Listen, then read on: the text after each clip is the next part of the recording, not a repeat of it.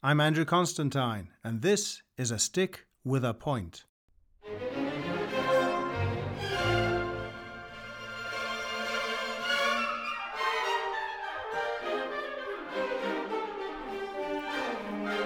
Hello everyone and welcome to the podcast. My guest this episode is Paul Meecham.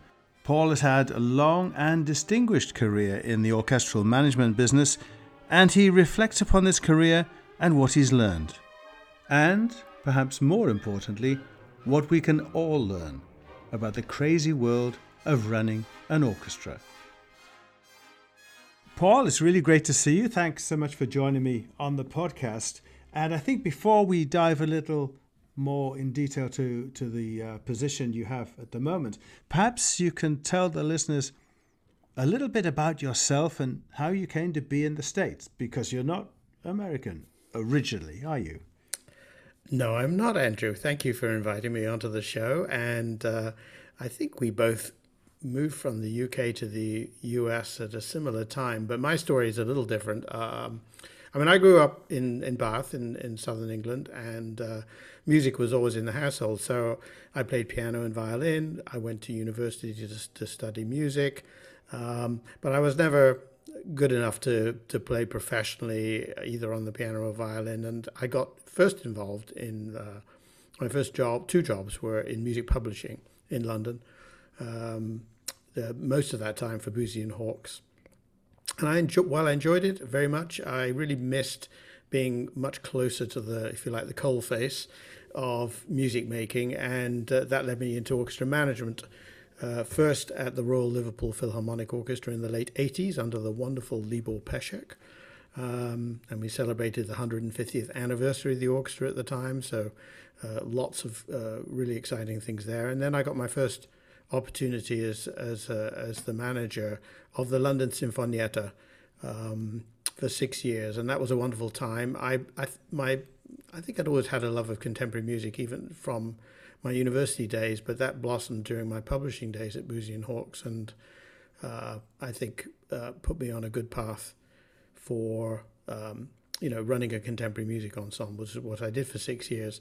And during that time, I got to know a lot of composers, and some of them I still stay in touch with today, like John Adams. And I think as a result of those contacts, I was approached by the San Francisco Symphony in the late 90s to see if I'd be interested in becoming their general manager, which is the number 2 position. And I'd always fancied the idea of working in the United States. I mean, the British orchestral scene is, by comparison, some wonderful orchestras, but they're small. The market is small. There's not that many job opportunities. And, of course, the United States is much larger, a lot more orchestras. Plus, I really had missed out on working for a very seasoned, experienced orchestra manager, CEO, and I had that opportunity with Peter Pastreich, first in San Francisco and then with Deborah Border at the New York Philharmonic. So those were my first 2 jobs in the United States before I, since then, have been essentially the CEO of several different orchestras. So, Paul, you said a little earlier you missed being at the coalface. If you didn't use that phrase, I am. But does that mean that when you're in a management role, you like to be overseeing or at least have a hand in the artistic planning as well? Well, I'm very careful to, when I was at the London Sinfonietta, I was very much involved in the artistic planning. I essentially worked with the principal conductor or the guest conductors on the programming. But at large symphony orchestras, as you know, there's usually somebody on the team who's dedicated, artistic administrator, vice president of artistic planning, whatever the title is, working closely with the music director. So, over the years, I've learned to just, perhaps help sort of in the very early conversations of what the big picture themes of a season might be, or, the general direction. But then I really step back and, unless I'm asked. And I sometimes am, because they know I have a music background. So it's a fine balance, but I think, if you step too much into the weeds, the people whose job it is to do the programming, kind of say, well, why don't you do it? If you so, and to be honest, it's time consuming, and in these CEO jobs, you've got a lot of fundraising to do, a lot of other things to do as well. So, it's a balance, but I will contribute ideas when asked, or if there's something new that a composer or a publisher approaches me, and I forward it. But I try not to actually get down into the weeds of program by program planning. Mm-hmm. It's interesting as well. You said that conductors and other administrators know you have a music background. I would have thought that's essential if you're going to be passionate about this industry. And let's face it, in your role, you have to be passionate about it. The music director has to be passionate about what they're trying to produce, what they're trying to create. So isn't it essential that you have a music background? Well, I think so. I mean, there are some instances where leaders have not had as strong a music background as most do, with varying degrees of success. But I think, for me, I can only speak for myself. It's the music that, brought me into this sector, and it's the music that keeps me there, and I've never left it. So, I mean, I love the contact with musicians. I love what makes them tick. I think it's one of those things where once you've found your milieu, if you like, I've never wanted to leave it. But you'd have to ask other CEOs, what their perspective is. But most of my colleagues that I know were former professional musicians, or certainly grew up, loving music and having some, fairly deep interaction with music from an early age. Mm-hmm. Well, I'm going to stick my neck out a bit here and say I think it's really essential, because that's the only way of attracting the right sort of talent. I mean, who on earth would want to get involved in running an orchestra if they didn't love the product? It's one of the most stressful occupations I can imagine, and the pressures on you are from so many different constituents. Hats off to you guys who managed to make it work for yourselves. I think it's really quite amazing. And also, that from my perspective, the challenges that are thrust in front of you are so demanding, so exacting, and have such critical consequences that if you had a similar sort of role in the for-profit world, you'd be paid about 5 times as much at least. Well, no, firstly, Andrew, as a conductor, I thank you for being so empathetic towards CEOs. That's not always the case. I remember a board member, when I came to the Baltimore Symphony, there was a wonderful man by the name of Gar Richland, who had been a board member, yes, and became an interim. You remember him? I remember. An interim CEO during the period of time between my predecessor and when I started. And I remember him picking me up from the airport as I arrived. And, there was such a look of relief on his shoulders. And he said, this is the hardest job I've ever done, for just the 9 months. And I'm so glad you're here. And, he personally wanted to pick me up from the airport to make sure that I was here. So I think if you're not from our world, there are unique challenges which, somebody who's grown up in a more, sort of business environment would find challenging to understand. And I think a lot of it has to do with relationships with musicians and artists, and understanding what makes them tick. And as I said at the beginning, although I never really played very much professionally, I've been through enough schooling of what it takes to be a professional musician that I feel I understand what makes musicians tick. And I think if you don't have that in your DNA, it does make it harder. I think as well, people who aren't part of the industry find it very difficult to understand why it can be such a divisive place, and at times it really is. And in your role, you have to be an advocate for everybody, and it's not always every colleague, every board member, every musician who sees that with the same sort of degree of understanding. So you have to have the patience of a saint and the backbone of steel to do the job. Andrew, you're at it again. You're being nice to CEOs. What's come over you? um, I mean, I'm always nice to CEOs. Look, I mean, I think musicians. I think in any business, and this is no exception, and I call it a business, but obviously it's much more than that. It's, as you said earlier. I mean, for me, it's a passion. But in any business, you have to have vision, but you also have to be a great listener, because as you said, there are a lot of different constituents.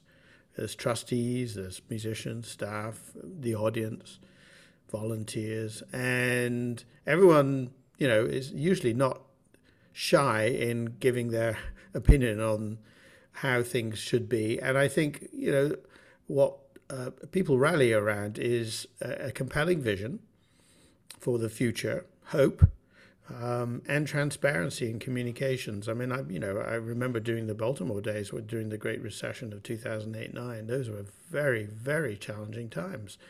But dialogue was always very open between management and the musicians. And although, we asked the musicians to take pay cuts, I think pretty much every orchestra around the country did. It was, we also jointly mounted a big fundraising campaign with the help of the musicians. And so I think, there are ways in which you can try to keep everyone on board, even during very difficult times, if you've built up a level of trust and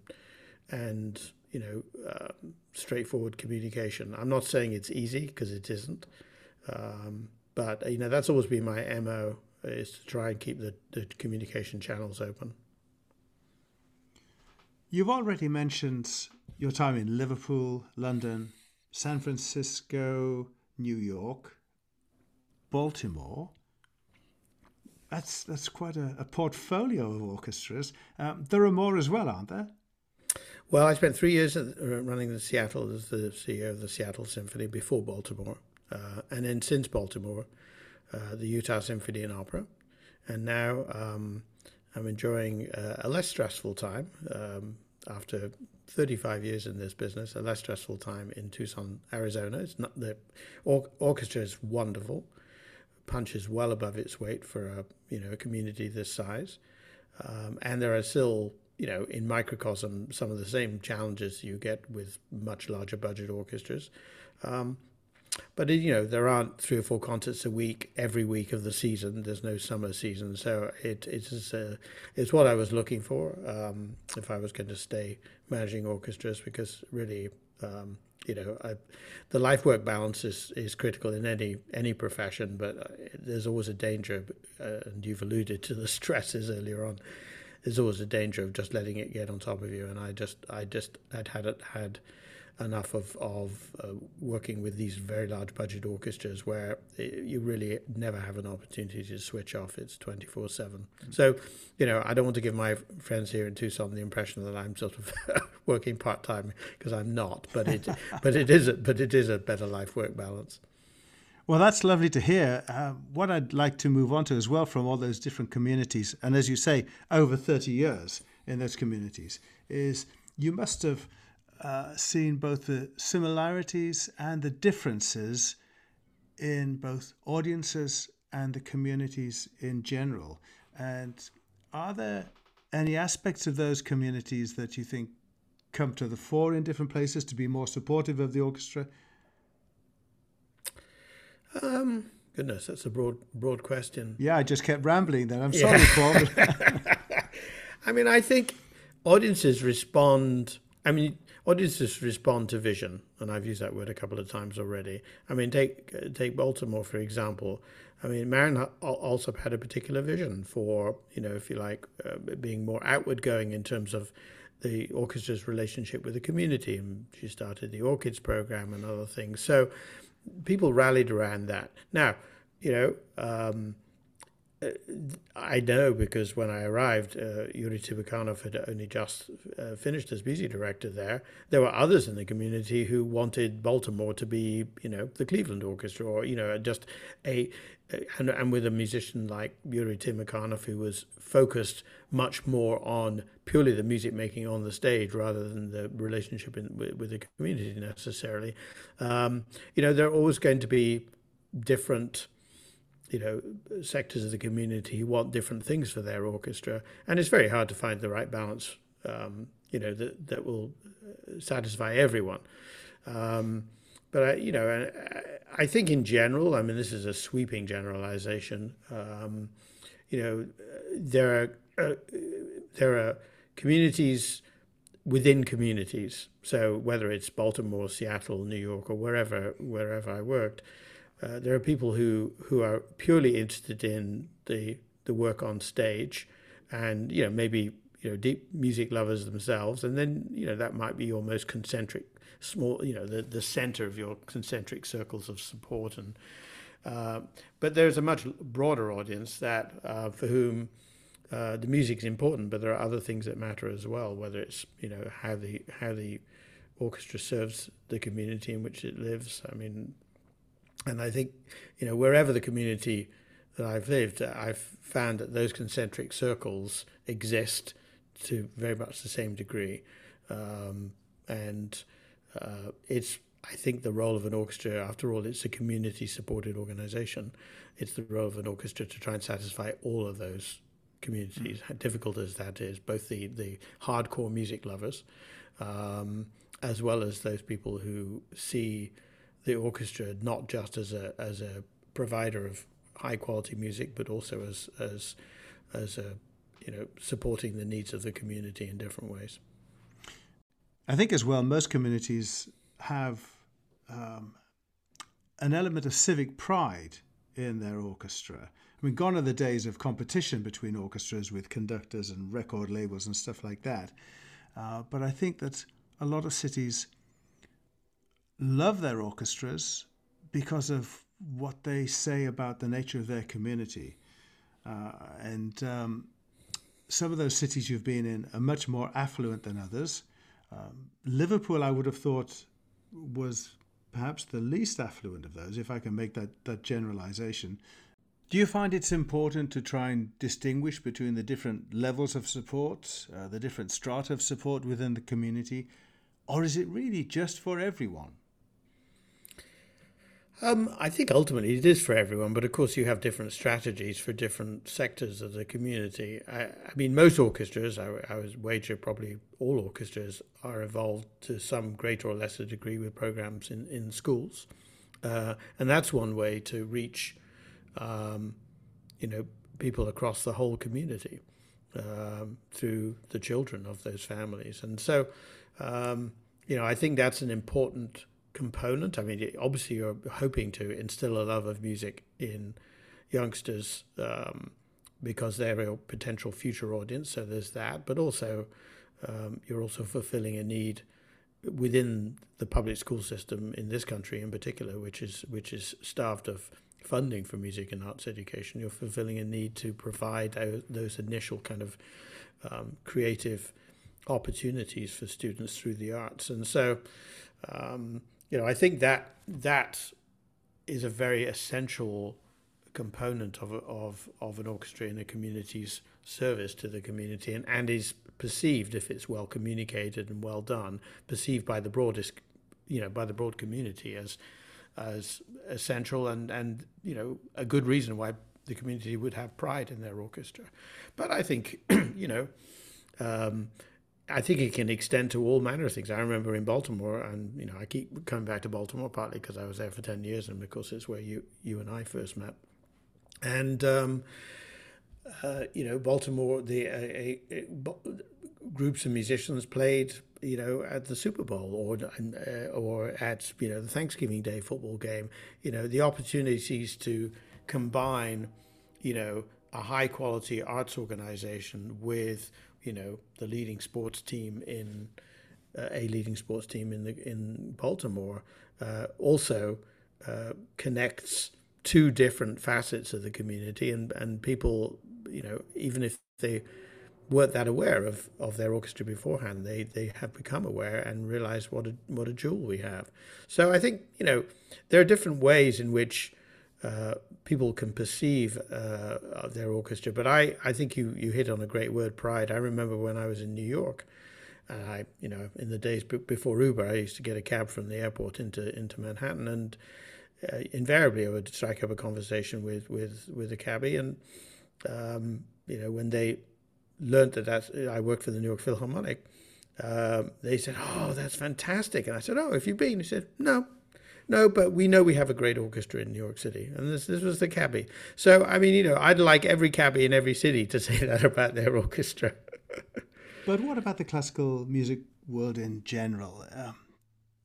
I'm 61 now, and since I was a child, people have been telling me that the classical music business is dying, and it's still here.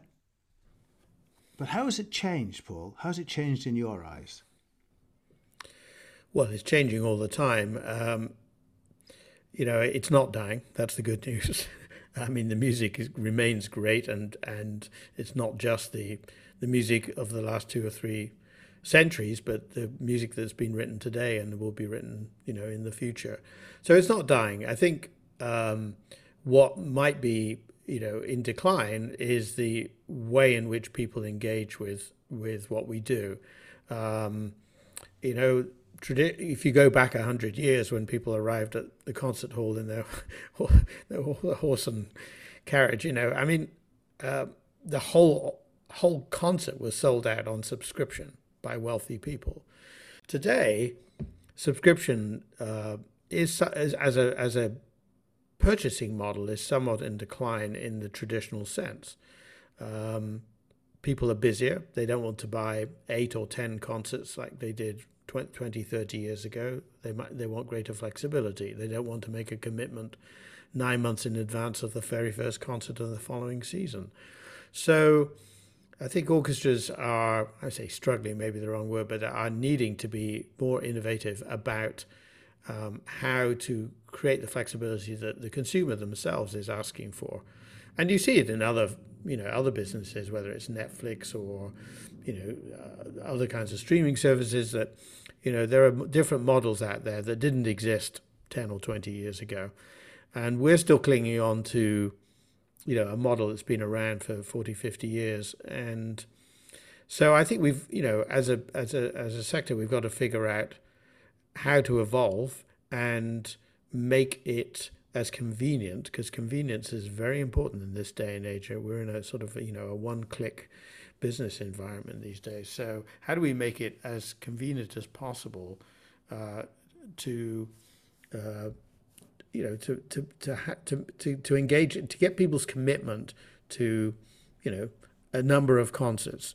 And because I think the art form, once you're there, the quality of the performance is, probably better than it's ever been.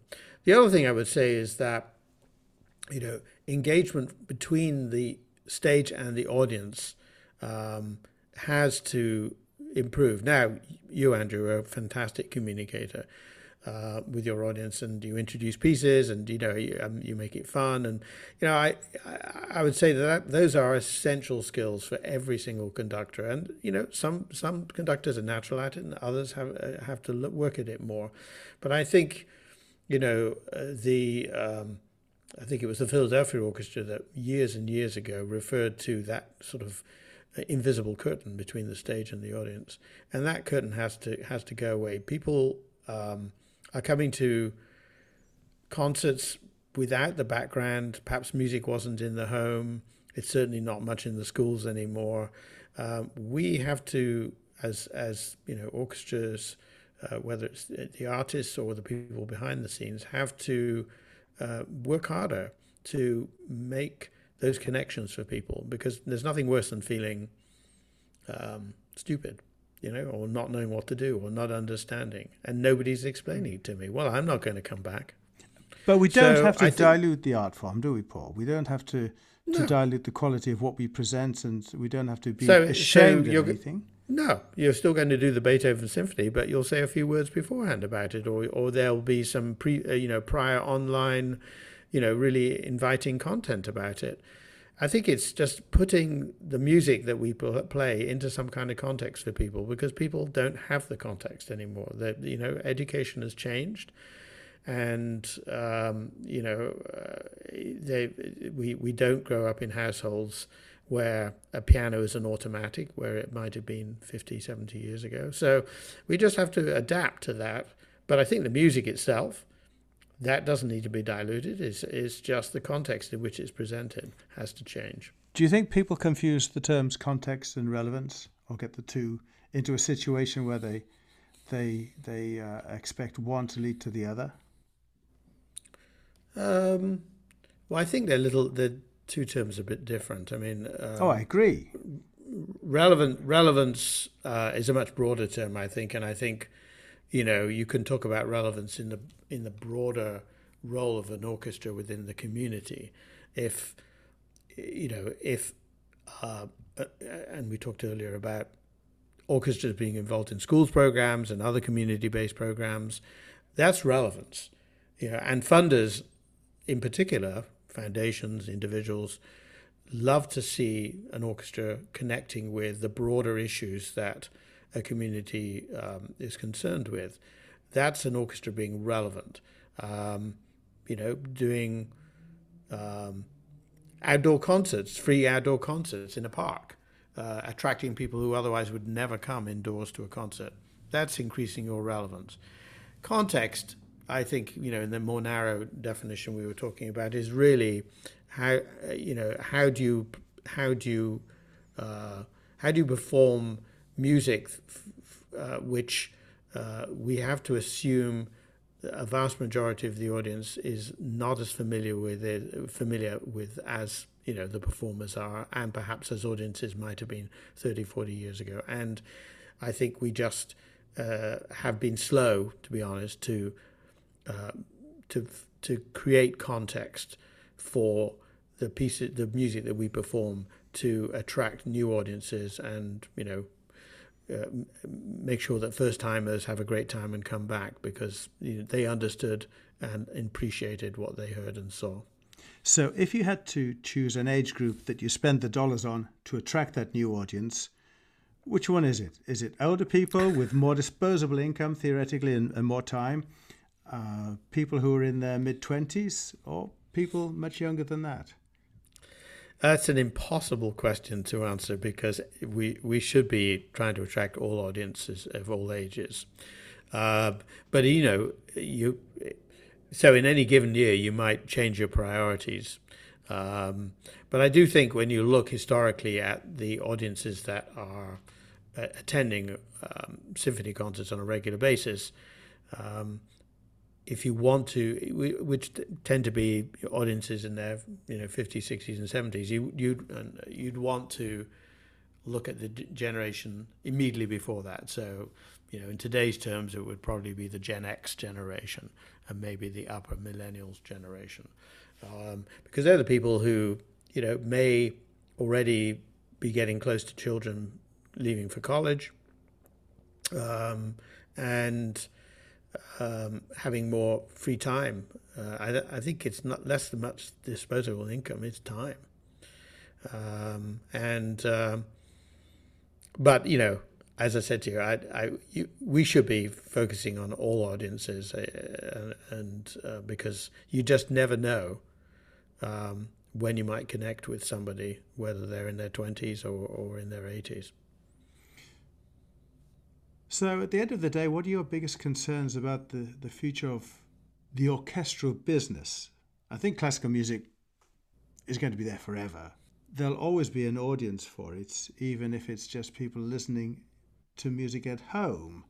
But the industry per se, what's your biggest fear? Well, biggest fear. I think orchestras have always been kind of three or even four-legged stools. You've got the orchestra, which is the heart of an orchestra, of course. You've got the trustees, you've got the staff, and of course you've got the audience. And under times of stress, those four legs don't necessarily, perhaps it's the wrong analogy, but the four constituents don't necessarily all act in concert with each other.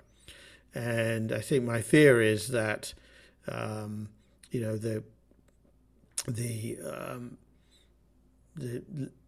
communication can break down, and we're all living somewhat on a thread, it's a shoestring. We're always close to a deficit, or we're always close to if there's a recession, suddenly we have to reopen contracts. And I think maybe there's always going to be that tension between artistically wanting to push ourselves forward, perhaps sometimes beyond what we can afford. But I think a lot of it has to do with the just simply as a complicated business in which we're in. The constituents just aren't on the same page, to use that phrase, enough of the time. And I think as a result, the organization isn't necessarily, it's often fighting itself rather than, leading from the front in a unified way. So I don't think that's any different than it has been for the last 80 or 90 years. But I worry that as orchestras, particularly the large orchestras, have have grown very large, that they become big businesses in themselves, and